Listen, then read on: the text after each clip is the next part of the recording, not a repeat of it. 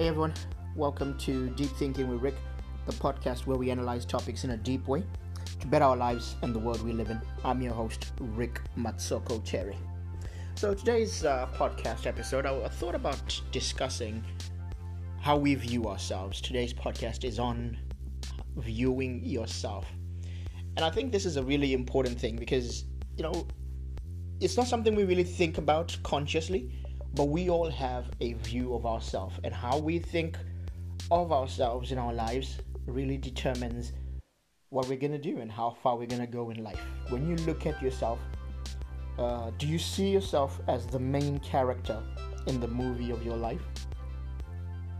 Do you see yourself as the player in the game of your life, or as a spectator? Do you see yourself as the main character or just a side character? Do you see yourself as someone who's worth something when you view yourself in your life? Now, maybe you see, for me, because I am quite introverted and I look at my own life regularly, I consider my life and say, oh, okay, what's happened in my past, in my present, how my day's gone, how I interact with people. So maybe I think about it a lot, but many people, maybe you don't. Perhaps your life is very extroverted, so you're always out there talking to people, and so you don't take time to think about this. But my friends, this is an important thing because it'll determine how you act going forward. Maybe if you haven't thought about it, another way that you can ask yourself is, are you always out to help other people do a lot in their lives and at the expense of yourself, or at the cost of yourself? Now, it's good to serve people. You shouldn't be so selfish that you view yourself as the only one who matters in all of existence. That's selfishness. But on the same side, you can be utterly selfless to the point where you are a mat that everybody walks on, and what your life is about, is never ever taken a look. It's never considered. It's never taken a look at. You then become a prisoner to other people and what they want. So let's say you're married, is your life all about your partner? That's one way to know how you view yourself. If you have kids, is your life all about your children? If you have a job, is your life all about the job and your customers or your boss, and that's all that your life is about? All about the business? If you're a business person, is your life all about the business? If you have a calling in life or a ministry in life, is your life all about that, and you never ever take time to consider yourself? You should consider yourself. The difference between players and spectators in life. You see, I always look at life and say they're players and spectators. See, when you're a player, you get the rewards of all the spectators clapping for you. But when you're just a spectator, you spend your whole life clapping for others, and you actually spend everything in your life to enrich those people. Let me show you how this works. If let's say you're a fan of football, the players are the ones who get all the adulation, and all the money goes to them when they play a game. And you, as a spectator, all you do is you just give them money. You pay for the tickets to go there. You're the one who spends your energy clapping for them, cheering for them. You want their autographs. So the players get all the everything out of that equation is disproportionately going to the players and not to you as a spectator. And this is why it's not healthy.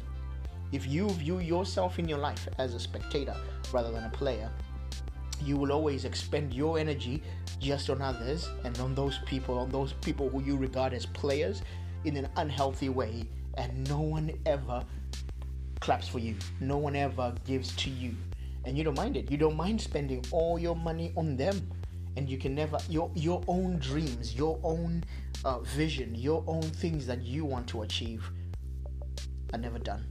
And so you must view yourself differently.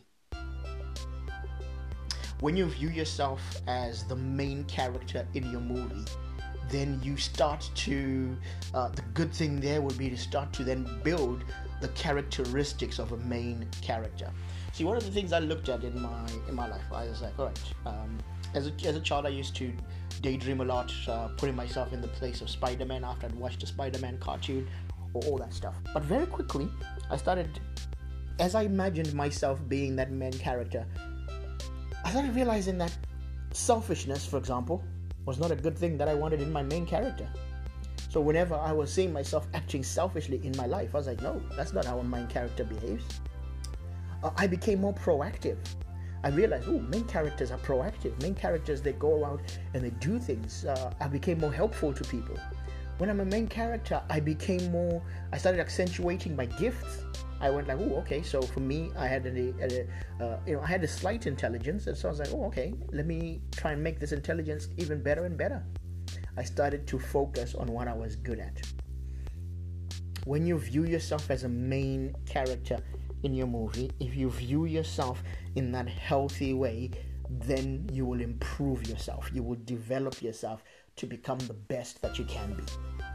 But if you don't view yourself as that, if you view yourself as a side character, as a minor character, then there's no point in changing your life. Because side characters, they don't need any character development.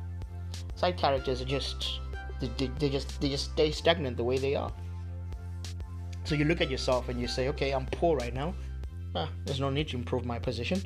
I'm just a side character, so I can stay poor. That is not right. That is not right, and it's not good. So my friends, I would say, take a look at how you view yourself.